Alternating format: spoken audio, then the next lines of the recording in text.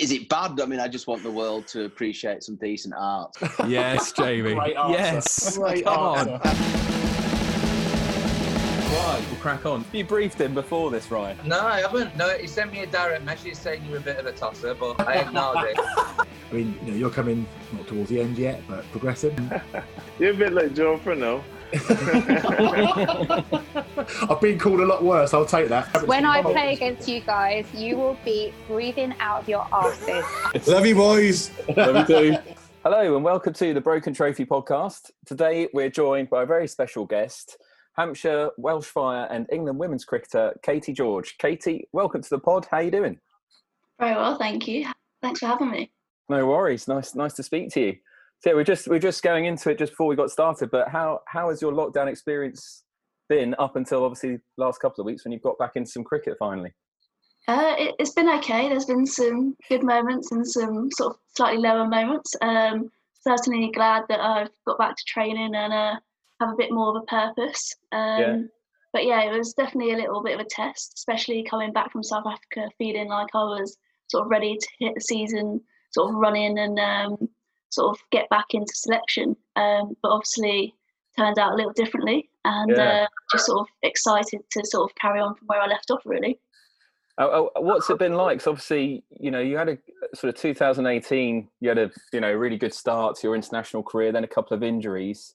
What's it been like sort of getting back into the England setup now? Obviously, you've been named in the sort of training squad ahead of the summer.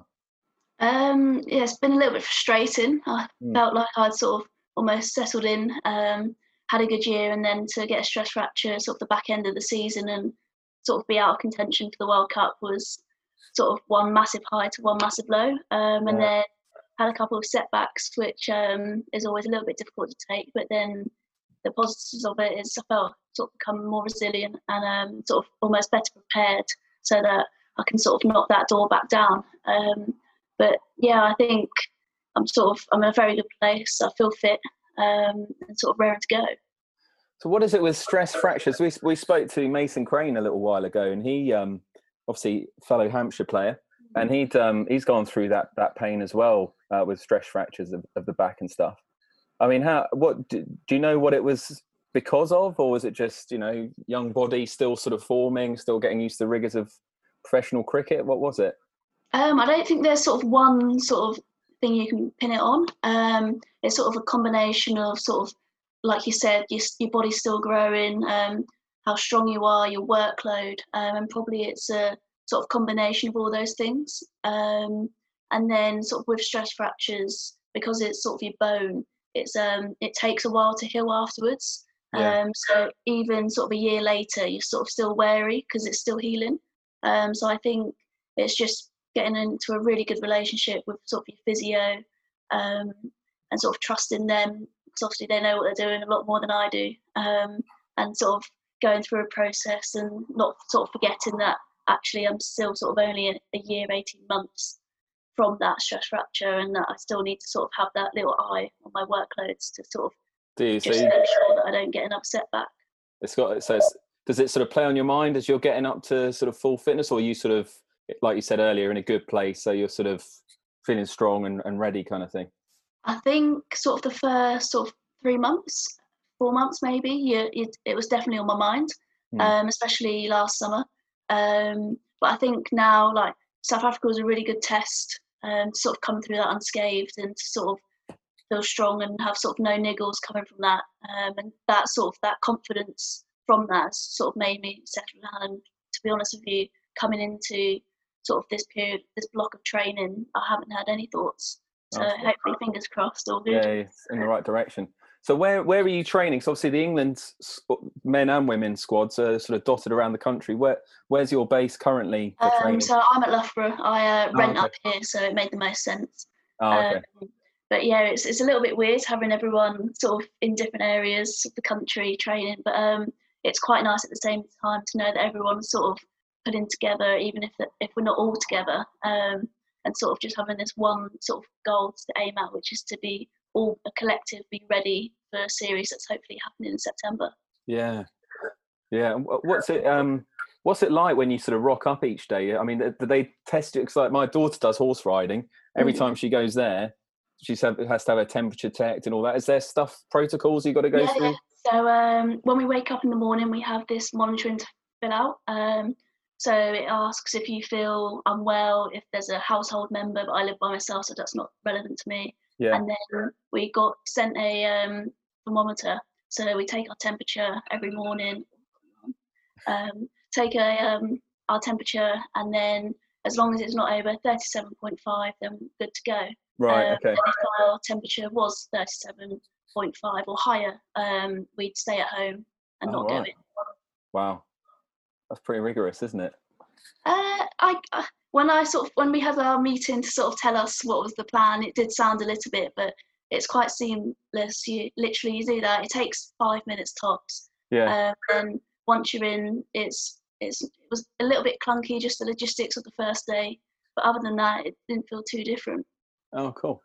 And I must say at this stage, she's been very quiet, but we also have Stefan on our call. If you're getting worried.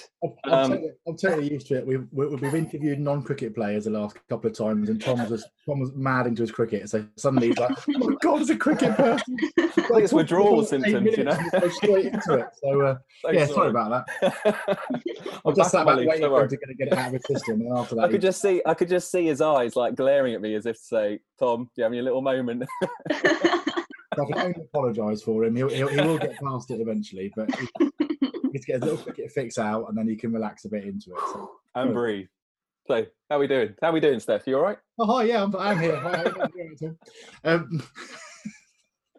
Can't get a word edgeways, eh? I know. Not when Tom's talking cricket. It's just you can nip out, get a beer, come back. It's quite nice, really. The Broken Trophy Podcast. Catch us on Twitter at The Broken Trophy and on Instagram at Broken Trophy Pods. Go on, anyway. So, you mentioned South Africa. Mm-hmm. What's the women's game like out there? Would you say it's on a par with kind of the UK, or is it stronger or weaker, or what's I didn't actually have too much to do with sort of the women's side out there. I actually was part of a high performance camp run by Futura, sort of high performance sort of agency. But speaking to sort of the South African girls that I know, sort of played against, I think it's definitely on the rise. I'd say it's probably a couple of years behind the English game, and certainly behind sort of Australia. But I definitely think it's going in the right direction. And I think it's starting to get sort of promoted more out there. Because that's the main thing anywhere, I think, is that it sort of gets sort of put in front of people's faces. Different people get to sort of view it, and I mean, it's all that old sort of chestnut, oh, girls are actually all right at cricket, or, you know, that sort of a little bit of surprise. So I think that's the main thing, is just to sort of get it out there, whatever that looks like. And I definitely, from what I've seen, I definitely think that's happening. Cricket's always a strange sport in a way, isn't it? Because, like, obviously, you know, being an England cricketer, you know, England women's cricket team are very strong. You know, and you want to be strong and win tournaments, obviously, but equally, it's important to grow the game and for other nations to sort of to get to that level as well, isn't it? I mean, that's a key part of men's and women's cricket, really. I take that quite seriously and think it's sort of very important. I'm in a very sort of privileged position to be able to sort of inspire, or certainly try to, sort of the younger generation, and sort of make sort of young girls realise that there is a career path, and that cricket can be a career for them, which perhaps when I was a child, it probably wasn't so clear. And sort of knowing how I grew up and sort of a little bit of uncertainty, I think if I can sort of take that away from sort of being an issue, then I'm doing all right. So my wife's quite big on participation for girls in sport, and that kind of tailing off as you hit teenage years potentially.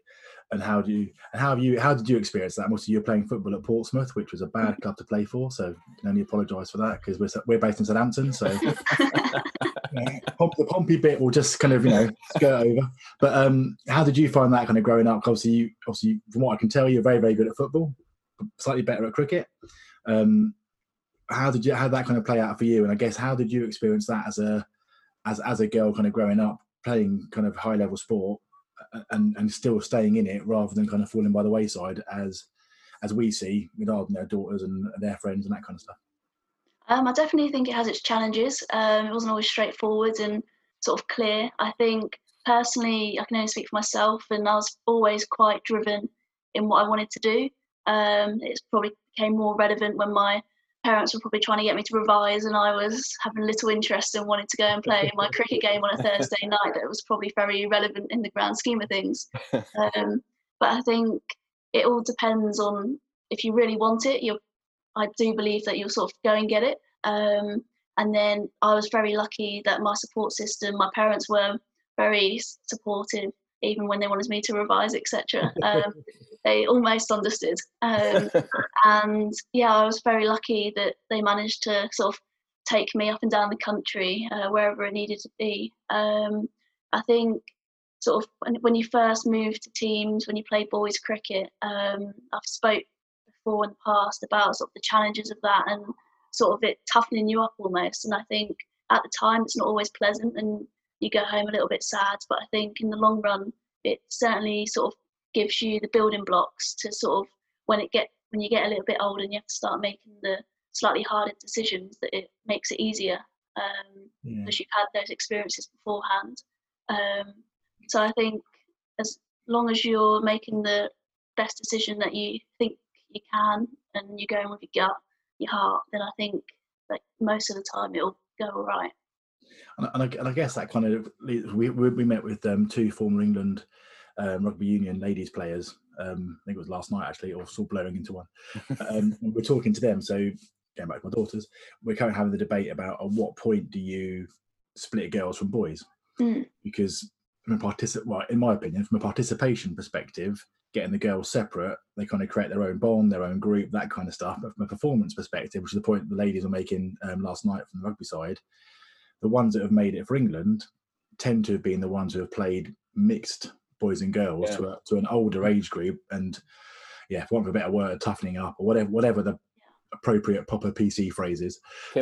Kim was quite vociferous in that, wasn't she? They were quite strong about that. And I guess how I know I was doing the research, for tonight, that you play kind of mixed men's and ladies cricket, and still do a bit, potentially now. But how do you find that? And I guess going back to that point around the participation versus, I guess, performance, I suppose. How have you juggled that, and how have you seen that? And I guess what's your view on it, being in it and amongst it and seeing it day by day? I think it's certainly an interesting conversation to be had. I think everyone will have a different opinion. But I think I had a twin brother, so I naturally sort of went towards the boys' side anyway. We were very close. But I think I sort of the Hampshire, the county stuff was sort of my sort of women's team, sort of bonding, sort of growing up. So I sort of had the best of both worlds in a way. I had the challenge of the boys, a lot of them were bigger, stronger, they could hit the ball further, they could play sort of different shots. I could bowl a ball that's probably hitting off stump and they could hit it for 6 over square leg, and I'd sort of turn around and go, what's going on here?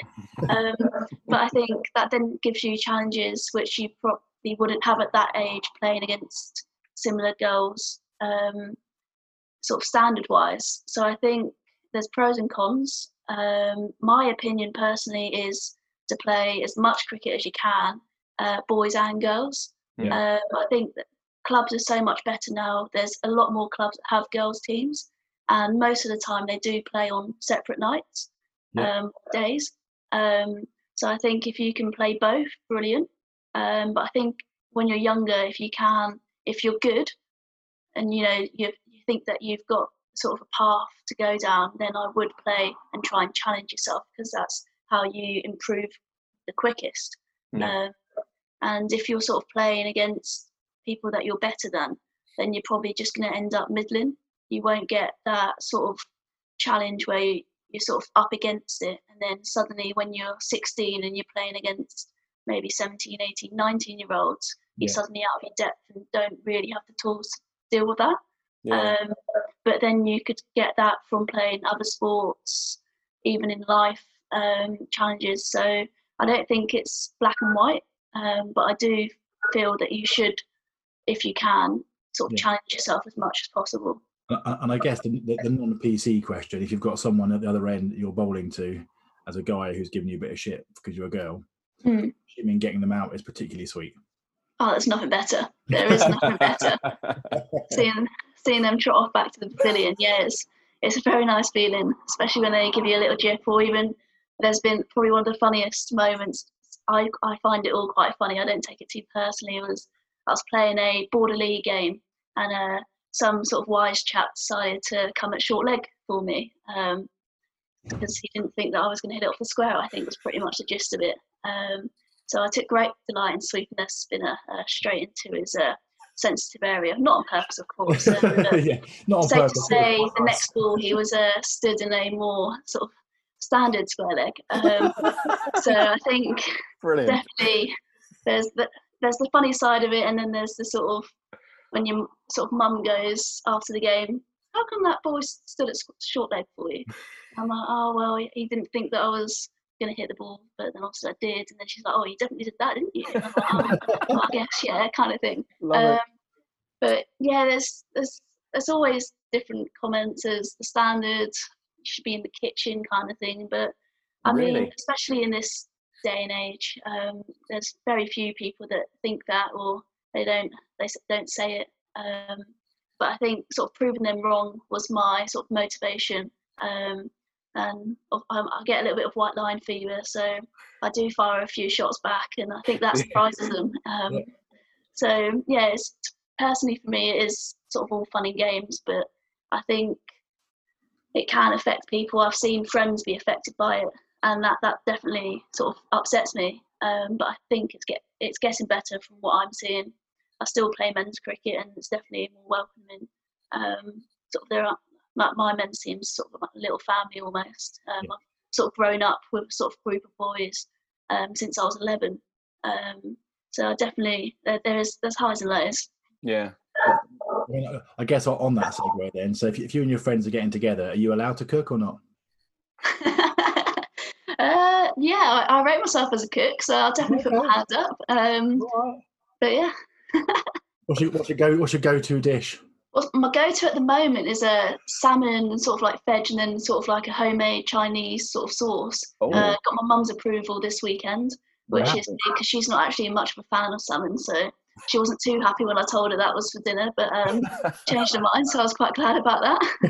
But I mean, just to finish on that one before we move on, it staggers me that, I mean, you're young, you're what, 21?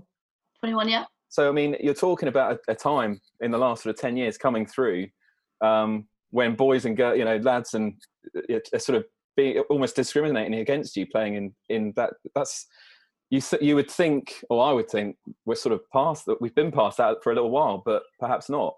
Although I know you say it's improved even more so more recently. I think it's just that sort of small group of people. I think we've seen in sort of the world at the moment what's going on, that it is these small-minded people that pretty much need to catch up in a simple way of putting it. And I think the biggest thing is to not be bigger than them, react better than them, and sort of I've always believed in sort of showing them that they're wrong in a sort of polite, not offensive way, because that's not, as I don't believe people should be like that. But it's saddening to see, but as long as everyone's pulling together and sort of going in the right direction, which we have seen, that's all we can ask for. It's not going to change overnight. The Broken Trophy Podcast. Catch us on Twitter at The Broken Trophy and on Instagram at Broken Trophy Pods. No, I was going to say, I mean, just talking about obviously coming up through the ranks and getting into, well, you had your football and cricket going on, but I mean, when was it you first sort of get into the Hampshire sort of setup and start playing at that elite level? So I actually started at Dorset. So moved purely because of my dad's job. But I started at Dorset, and then I joined Hampshire under-13s. And I was actually really fortunate to sort of have Ron Hodgson. He was actually the sort of coach, and then ended up we sort of followed each other right through to the women, it's quite a nice story. But I was probably quite lucky that he was quite supportive and sort of didn't let me sort of get distracted.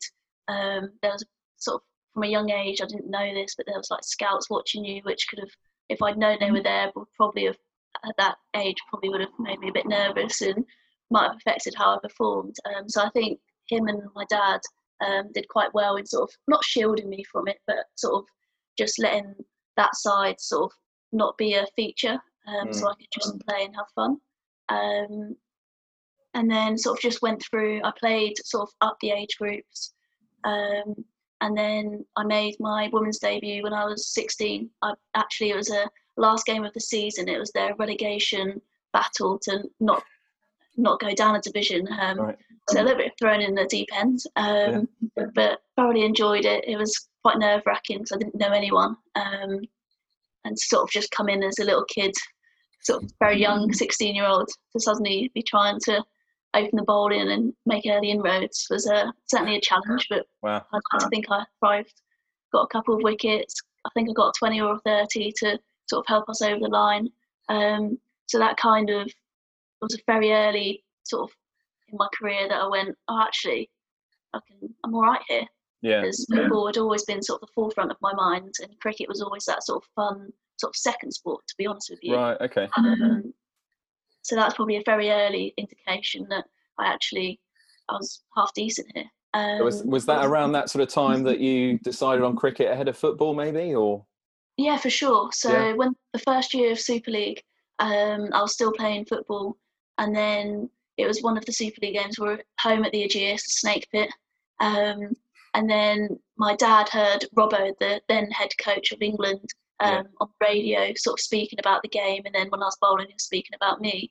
And I didn't know this until after the game, when my dad was going, "Oh my God, you need to listen to the radio thing from the game," and I'm going, "Oh, I really don't want to." But he spoke really highly of me. Said he liked what he saw, sort of saw potential, and that he sort of wanted to ease me away from football and sort of have me for themselves almost. Oh right, it's kind of decision made. To sort of hear that I was taken aback, to be honest with you. I think I sat there after the sort of clip had finished, and Dad was like, "What do you think?" And I was like, That's what am I meant to say? Yeah. That's a master stroke from him. He's like, I might not even pick her, but if I say that, see what happens. It's an absolute master stroke. Luckily he did pick me in the end, but yeah, it could have turned out very differently. So that was probably the moment that I sort of felt like I had to sort of take one sort of road, and I was involved in some under-17 football camps in that sort of winter, and I'd had a couple of sort of conversations with the coach there, sort of going, "Are you still playing cricket?" almost, sort of basically saying, "Oh, we want you for football." But I think I felt, I don't know if they were, it's just how I felt, but that I was sort of feeling a little bit more sort of forced to quit cricket, if that makes sense. Right. Whilst cricket, they didn't encourage you, but they were like, play two sports. Like, say, we're not going to force you right now. Yeah. You probably should start thinking about it. So I don't like being told what to do. So that probably helped that they were a little bit more. I'd say it definitely wasn't an easy decision. So if it was the winter and I had cricket camps, I'd sort of tell like Dad, "Oh, I want to play football. I'm only doing fitness testing. Well, obviously I want to play football." So it'd be, "Oh, I'm ill." Obviously not ill. Go and play a football match. Yeah. So it definitely wasn't an easy decision. I tried to do both for as long as possible, and then it just kept overlapping. The training would start earlier for either one, and it was a little bit draining to try and sort of keep up with both and sort of try and perform as well as possible in both. Yeah. So just sort of from all of that together, I felt that cricket at the time, because this was before the football sort of restructured and there was a clearer sort of path. It was a little bit, I didn't understand it, to be honest with you, sort of how to, unless you weren't with a big team, I didn't really know how you'd have a career in football, and that's all changed, which is awesome. And whilst cricket, I felt there was sort of a longer process where you could sort of be in the academy, or be in the age group, be in the academy, and then sort of go from there. So that's pretty much how I made my decision. Wow. So I guess answer this very carefully. But have you got a Pompey shirt hanging up on your walls? Not on my walls. I'm actually wearing Pompey shorts. No way. But yeah, it's actually interesting.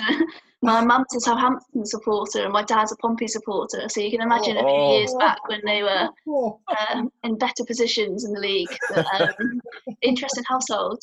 But yeah, my dad certainly enjoyed. It was a proud day when he when I said I was going to play for Portsmouth. So yeah, Wow, my mum's learnt to sort of not say too much, but yeah. I don't think I could walk into the house with a Southampton shirt on. I don't think Dad would be too impressed with that.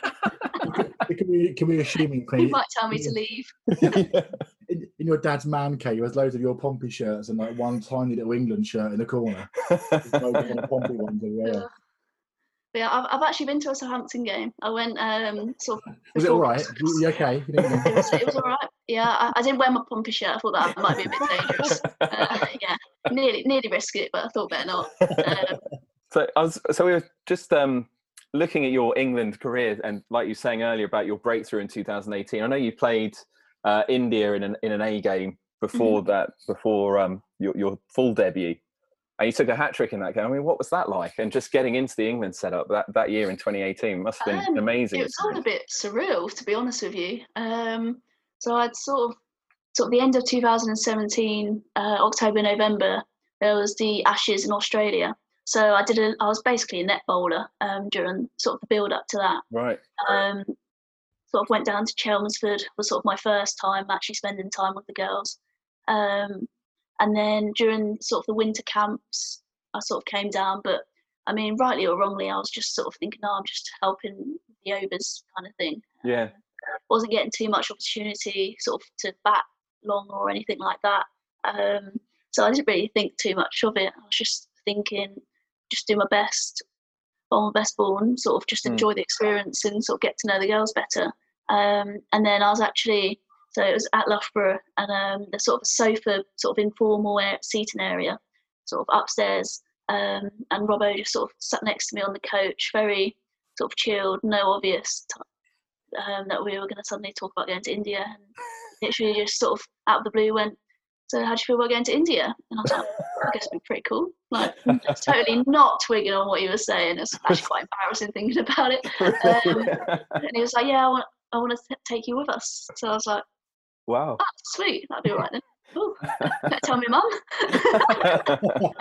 Amazing. So I sort of went into sort of with the expectation of sort of working on a couple of things bowling wise and sort of just integrating with the group, run drinks, sort of the experience.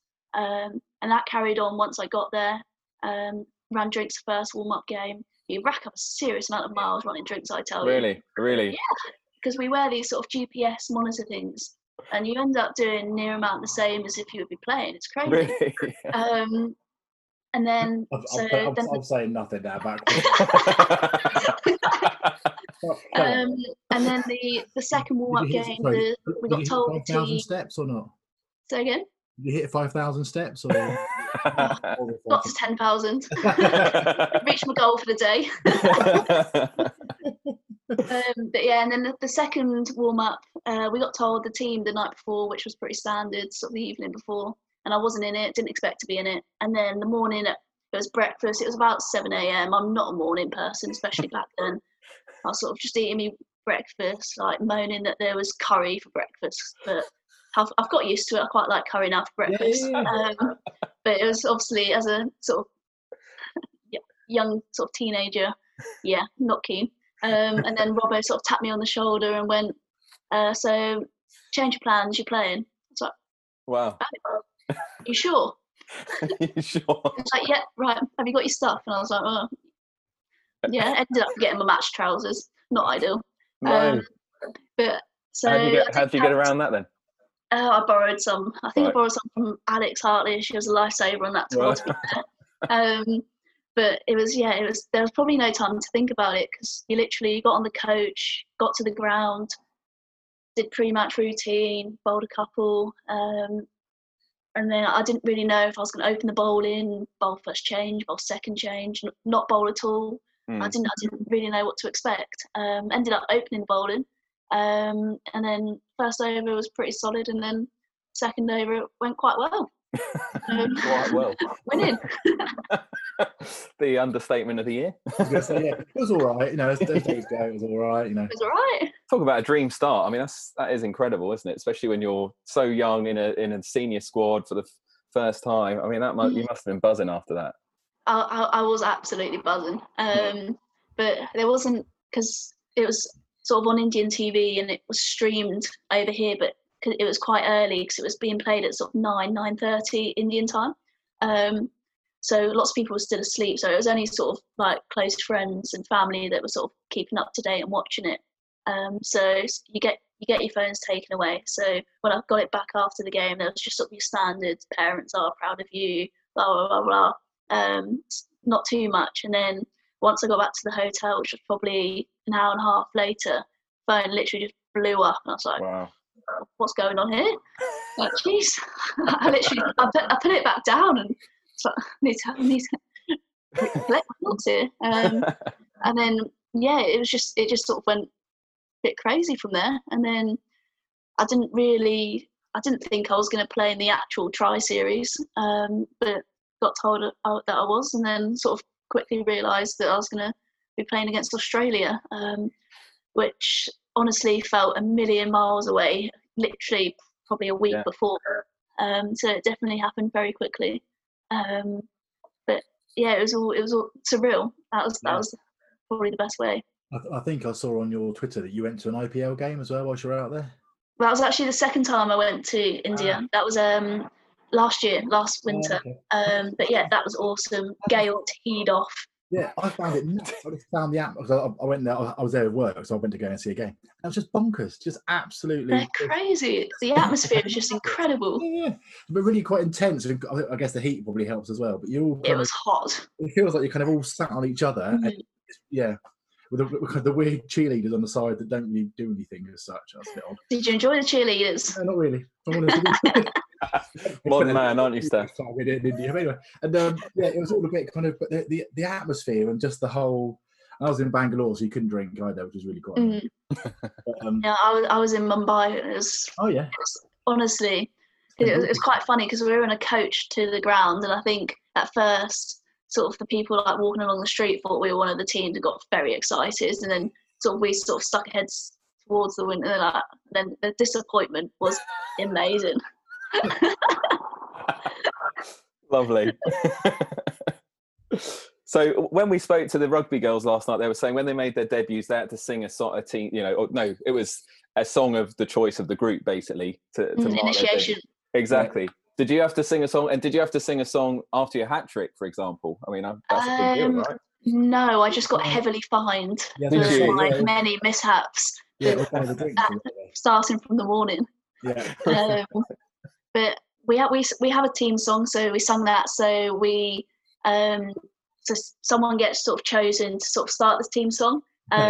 So sort of. Well, it was the second time I'd ever sung the team song, so there was a lot of pressure on the words. Oh, wow. So it was quite a nerve-wracking moment because I couldn't start it and get it wrong, could I? Luckily, it went all right-ish.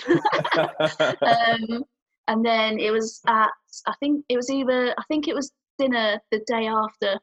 We had a team dinner, and I had to do my initiation, and I actually had to talk about football. For my 2 minutes, various things, mainly was celebrations and sort of embarrassing moments, which I think the girls had quickly realised I have many. So yeah, I probably got away quite lightly because I'm not a singer. Yeah, no one wants to hear me sing, so right. I think I was quite happy with that. Doesn't mean I haven't sung many a time in front of them, but yeah, not in front of the coaches. Brilliant.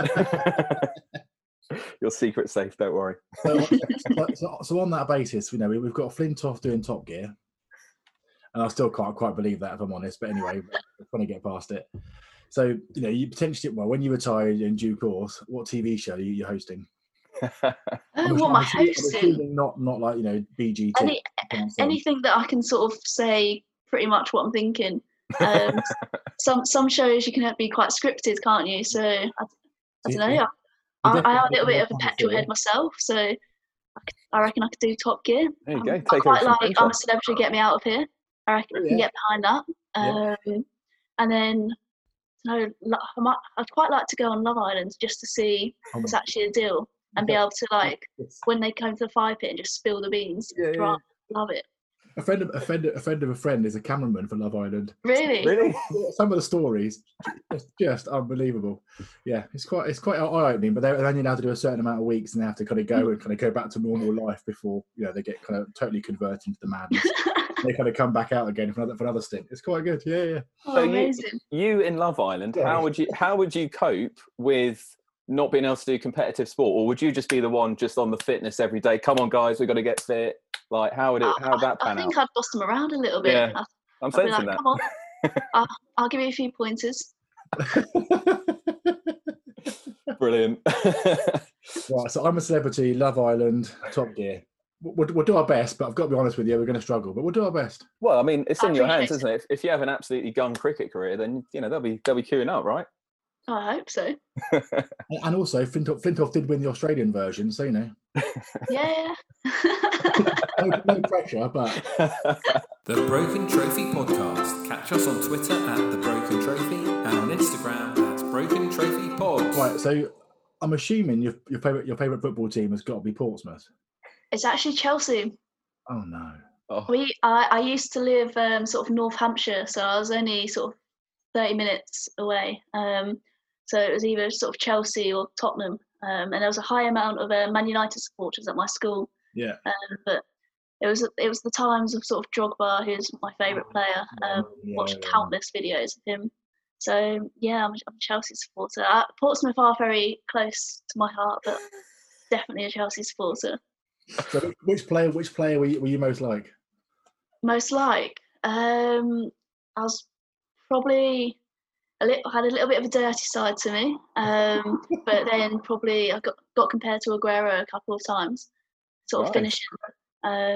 So maybe a little bit of Diego Costa keeping it to Chelsea. Wow. So yeah, a little bit of the two.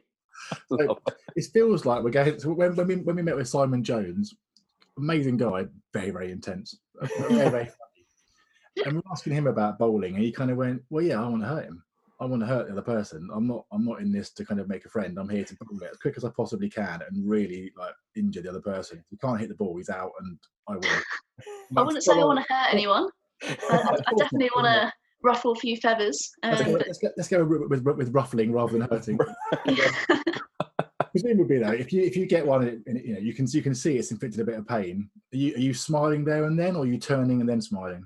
I actually, so when I was younger, I actually hit someone in the head, and went over and immediately said sorry. And my coach told me to never do that again. I was a angry fast bowler, and I had to be mean.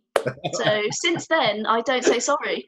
So for any batters that I hit, it's their fault.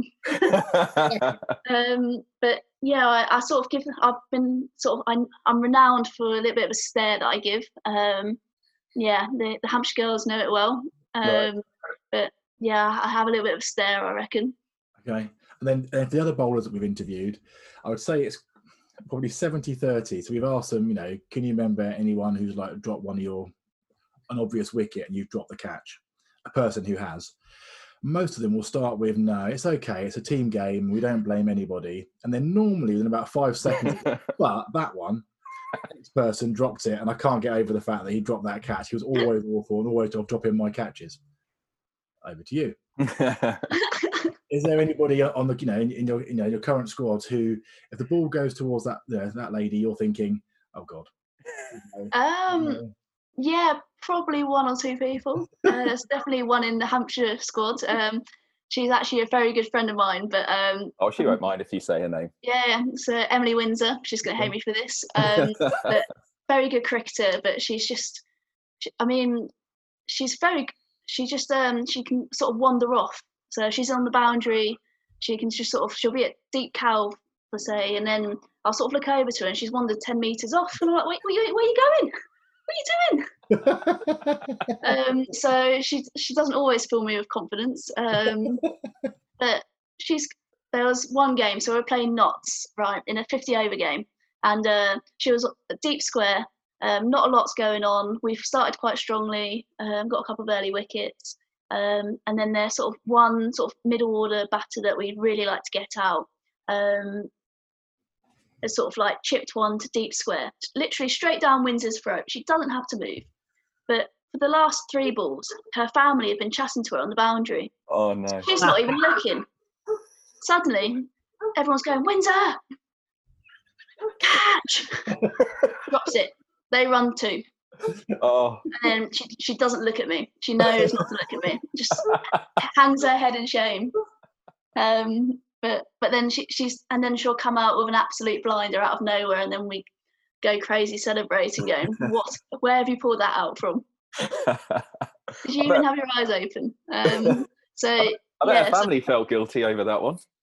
Oh, honestly, they sort of carried on walking around, and I get on with her mum quite well, and she's going, "Oh, I'm so sorry. That was my fault. I'm so sorry." and we've talked a lot about the relationship between bowlers and batsmen being less than conducive at times. How's that in the ladies' games? Is there a similar kind of love-hate relationship between the bowlers who are doing all the work, and the batsmen just kind of punched around, or is it kind of the other way around, or is it more a friendly environment, or? I think it's slightly different to the men's. I think in the women's game, because we sort of play with each other quite a lot, there is a lot of friends, but then sort of when you do cross that sort of white line and it is different, you sort of leave that friendship sort of over the line, and sort of get in the battle. But I think even back to training, we were talking about sort of training individually, and then I was a little bit like, I just want to bowl batters kind of thing, and then one of the girls piped up, went, if you think I'm facing you with a new rock any sooner than 2 weeks, you've got no chance. I was like, oh, right, are you sure? So I think, I definitely think and I think you sort of carry on with battles, don't you? You sort of, well, personally for me, if I feel sort of I've got a batter in my pocket, I'll certainly let them know and sort of carry it on over sort of a series of games, even if it's playing for England against them and then playing in the Super League or the 100 in the next few years. Definitely looking to bring it on, because if you can get that 2% edge over them, get in their heads, more like to get them out. Yeah. So, I mean, I guess on the older psychological side, I saw you at the Ali Pally watching the darts. So I've been at one of the best days ever. I had an amazing time. Oh, it was incredible. Just the atmosphere of it. I'm still not sure darts is a sport, I've got to be honest with you, but as a day out, amazing. I don't know. I think the audience is definitely a sport with the amount of drinking that goes on. That's very true. And how did you end up there? Was it kind of a group of friends going, or kind of a? It was quite last minute, to be fair. Sort of decided, because I've always wanted to go, and I wanted to sort of. My dad had gone quite a bit when he was younger, and then sort of just went, why not? Pretty much, why not?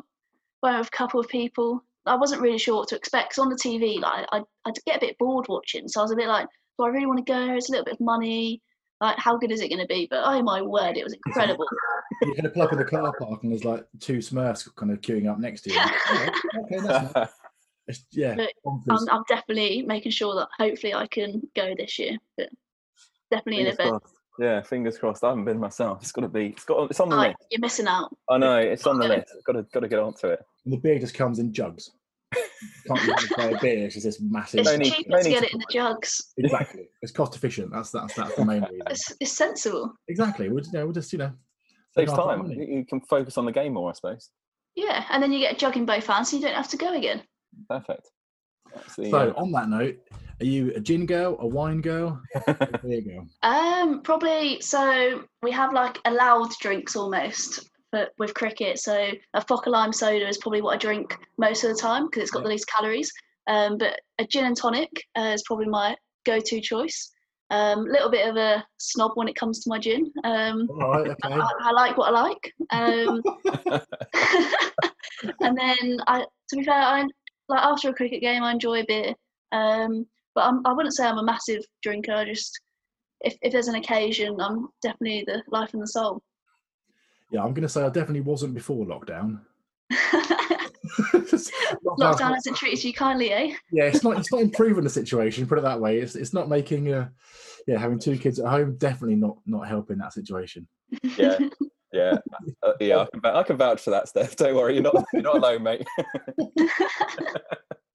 when we met with Gail M, she's having a bit of beef. So the badminton player from before you were probably born, but anyway, Olympic badminton silver medalist, and she's having a bit of beef on the kids' school run. So to kind of wind up the other mum, she wore full England Team GB like kit, medal round the neck, the lot. So have you yet gone to the supermarket or gone to the shops in full England kit just because? Yes and no. It was actually to a petrol station, and it was a really strange experience. Like the guy behind the counter went, "You look like someone." I've never had this before. It's the only time it's ever happened in my life, and he just went, "Oh, you look like someone." But I don't. She plays cricket, but yeah, she's not. I don't think she's that good. And I went, "Oh, nice. That's nice." Where'd you go with that? Can I just have me Skittles, please? Sort of walked off. And then I went back, and I justified it that I was going to training. Sort of, this was when I was still living at my parents'. So I justified it that I was going to go to the petrol garage and then go on to Loughborough. So I needed to be in kit. Yeah. However, I wasn't actually training until the next day, but that's irrelevant. That's fine. So I went to such a petrol station, and I didn't know if the same guy was going to be there. It's quite petty. And I sort of just rocked up and went, number 4, please. And he went, "Is that your England kit?" And I went, I'm the player that's not very good. And he just looked at me and went, "I didn't mean you." And then he sort of like went behind the counter and got a piece of paper and was like, "Oh, can I have your autograph, please?" Amazing. Groveling. I said yes. I'm a lovely person. I proved my point. And then I never went to the petrol station again. So. Yeah, I don't blame you. I'd done the same thing if I'd ever had any kind of England kit. The Broken Trophy Podcast. Give us a follow on SoundCloud and on Apple Podcasts. So Charlotte Taylor's got in touch, and you saw the question, I'm assuming. What's going to be the name of your autobiography? Good question, Taste. Jeez. I think if I did one sort of soonish, I'd probably, I don't know, taking polls and scoring goals. That sounds right, doesn't it? Nice. But I feel like if I left it... So thought about that. Well, I saw it, I did see it about an hour ago, and I went, this could catch me out here. Yeah. If I don't think about this, I'm going to look silly. But I don't know, football's still relevant now. If I waited like 10 years, it wouldn't be. I just like it because it rhymes. Yeah, it works. And I mean, this is like a sort of semi-serious question. I mean, you obviously play with Catherine Brunt at the moment, and I've seen a lot of what I've read about you is people sort of putting you in the same bracket as her. And obviously, you're young and there's a long way to go. But I suppose playing with her... Calling her old, she won't like that. She's spring chicken in her head. Yeah, sorry, Catherine. Like cricket royalty, I'm so sorry. Keep going, Tom. Keep going. This is nice. Keep going. Hanging myself, yeah. Old again? No one. But having that as, you know, a teammate, but also like a role model, someone you aspire to be. I mean, how do you deal? Does that comparison, does it not freak you out? But do you know what I mean? Is it a bit like of a weird one to be playing with someone that you're sort of compared to? And yeah, definitely. I think especially because she was someone that I sort of looked up to as I was sort of taking cricket more seriously.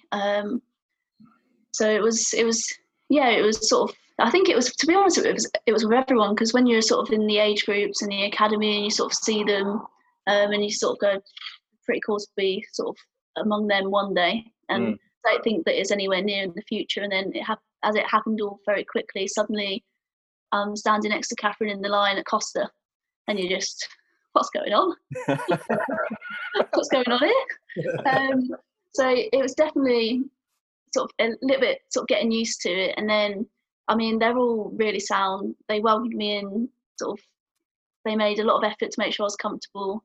And I was with sort of Sophie Eccleston's a mate from probably since we were 13, growing up. So it was good to have sort of people my age, but then it was also good to have the likes of Catherine, Anya to sort of look up to, and then to sort of hear people sort of start talking and going, oh, she could replace Catherine Brunt. So I immediately went, well, I want to play alongside her first and foremost. So I've done that, which is an absolute honour. Good answer. If I've said before, if I can have half the career she has, then I've done all right, and I can look back and go, yeah, I'm happy with that. But then again, I want to be my own person, and I want to be known as Katie George and what I've done. So hopefully I can get somewhere close to that. So the only other thing we had was around free stash. Mm-hmm. So, I'd say, 99% of the people that we've spoken to were kind of asked this question. So I still just about play sports. So there's Tom, any kind of free stash we're taking. You know, if it's there, it's coming home with us. Yeah. Obviously, it's a professional. You know, you're long past just taking any stash that's there, I'm sure. But how much stuff do you steal for England and have, you know, in Hampshire in terms of kit, stash, shirts, whatever? You still at that stage of just grabbing everything? I think you got to, haven't you? Well, to be fair, you're still wearing Portsmouth shorts. Yeah, I think anything cricket balls is always a luxury. Try and get my hands on them. Forget to put a couple back. But to be fair, everyone's pretty sort of, they look after their kit well. So there's not too much opportunities to take any of it. So unfortunately, I haven't got any. I think I did well to sort of, I grabbed a stump. So the first year of Super League, we won Vipers, and I saw on TV everyone grabs a stump, quite exciting. Yeah. Quickly was removed from my hands. The youngster doesn't get a stump apparently. Didn't realise that was the etiquette. So that was, and I'm going, well, I got it. Why not? And then it's like, no. Okay. So I think that would have been my most prized possession. Unfortunately, not to be. I'd love the full-on fight in the middle. My stuff. But try to do it discreetly with the cameras facing. No, we're not fighting. Just give me. Is it worth claiming a bail as like a little bit of a sort of second place kind of prize? Does anyone grab the bails? I don't know. I genuinely don't know that. I don't think so. No. I haven't seen anyone. Yeah, I think the umpires grab them pretty quick, don't they? That's Put them in their little pocket. You go in someone's house and like, oh, why have you got a bail? Yeah, you know, that one time. Get some, obviously. I've got some bails in the garage. I might bring them out, put them on the mantelpiece. Like, oh, it's a really famous bail. No one would know, would they? Apart from it's a blue Slazenger one, you got to put that aside. Anyway, like, I had a final question. Look into the future from a cricket perspective first, but like, you know, there's talk of obviously cricket being or women's T20 cricket being included in the 2022 Commonwealth Games. What are your thoughts on that? And I suppose it ties back to what we were sort of speaking about earlier in terms of growing the game of cricket. Yeah, I mean, I suppose any exposure is good, right? Exactly. I think first and foremost, any opportunity to represent your country is amazing, a privilege, and something that definitely will help sort of girls look towards and sort of aspire to. And it's a different platform. It'll probably be, I don't know if they'll keep it as 2020 or they'll change it, or if they'll do the same format as 100. I've got absolutely no idea. But any sort of cricket that gets put on, I think would be phenomenal. There'll be people there watching that probably, I don't know, they might be massive fans of swimming, but cricket's on at the same day, so they go and have a nosy at that, and then suddenly the girl taps her dad on the shoulder and goes, oh, I want to play cricket. Yeah. And then if 50 people do that, then you're winning, aren't you? I think even if it gets, so I did some sort of W10 coaching, which is getting sort of girls, well, women that have never played cricket before, and getting them playing. And then I think it's important to not forget that, yes, we encourage girls to play, but if mums play, surely their children are more likely to play. Yeah, so I think even remembering that they're going to be watching is important, because then they can inspire their children themselves. I mean, I think it does kind of work, but at 2012, I went to watch, I think it was the running, and then went to watch synchronized swimming, and I've not yet tried synchronized swimming yet. Yeah, You surprised me, Steph. Well, you know, I thought about. I thought you'd be suited to it. Yeah. Who knows? Who knows? I might have missed my vocation in life. Maybe. Very svelte, gliding through the water. Svelte, but yeah. Right, Katie, I've got one other question. So it's come through on Twitter, which is also looking to the future. How do you, as a woman pursuing sport, plan to have a family? considering the normal age to have kids is around the peak age of being a professional sports person. So, I mean, is that something you're factoring in or thinking about at this I stage? definitely- You're very young at the moment. I mean, I'm 21. I'm hoping not to have kids too soon. Don't. But I Very- think very putting a, wise. little bit, Yeah, putting a little bit of thought into it, I definitely think it's not as straightforward as perhaps in other forms of life. I definitely personally want to have children, and I think it'll take a little bit more planning than probably you'd think. But I think, well, you've seen sort of recently Amy Safawitt and Leah Tahula, who have just had a baby. So I think that definitely shows that the game's growing in terms of maternity leave, etc., and sort of support plans to get back to training and then games, etc.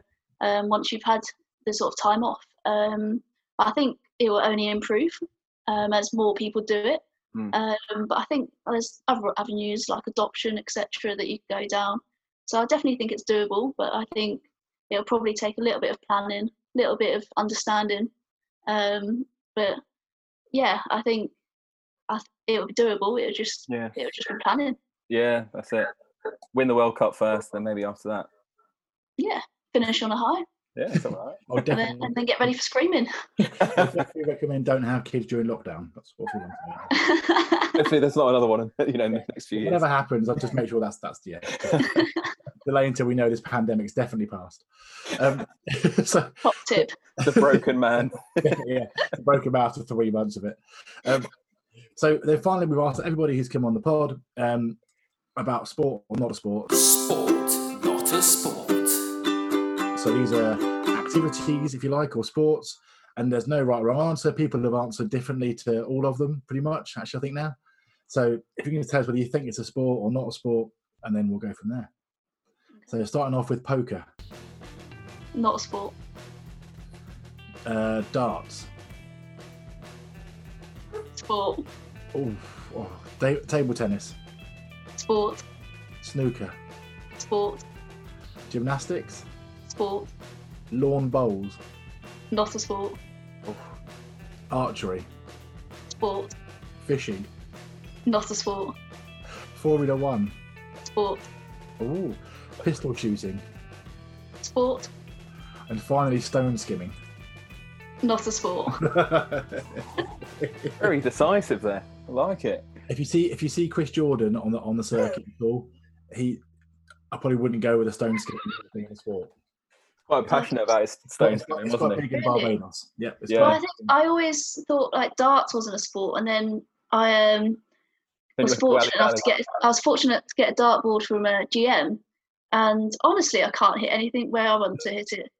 It's ridiculous. But are you holding a beer at the same time though? That seems to be if you hold the beer, it kind of levels you out, supposedly. Yeah, well, I was throwing right-handed, and obviously I throw left-handed in cricket, etc. So I think that's maybe where I was going wrong. But I felt like I should throw right-handed. Really? So maybe I need to give it a go left-handed. Who knows? Yeah, I mean, I'm a lefty all the way, and left-handed darts throwing is a must. They're very small gaps. Like my brother's pretty good for someone that doesn't play, Right. but it definitely sort of made me appreciate a little bit more that it's more than just sort of a drinking game. I love it. Yeah, I'm still the drinking game category. Yeah. I'll go with it. I mean, if it was a drinking game, you see 3 holes and aim for the middle one, don't you? So yeah. Quite right. It's pretty much what they're doing on the opposite.